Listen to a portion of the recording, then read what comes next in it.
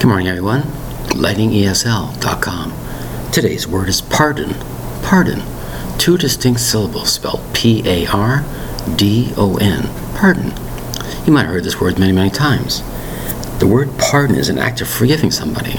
For example, if somebody sneezes, you might say, "Pardon me."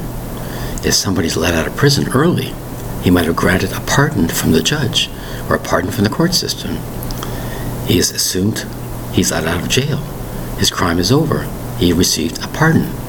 Many, many times things happen around the world, and the government of the land creates and gives a pardon to somebody. We accept your situation, therefore now you're out, totally free to go. We pardon you from this, pardon you from that. You're free to go. That's what the word pardon means. P-A-R-D-O-N is to forgive you for something. Forgive you for this, forgive you for that. I pardon you now, you're free to go. P-A-R-D-O-N. It's a polite way of also, as I mentioned before, somebody sneezed, pardon me.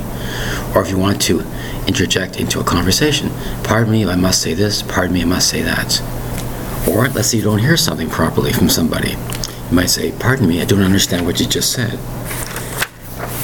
So you can see the word pardon can be used in several different ways. The word is pardon. P-A-R-D-O-N. Interesting word.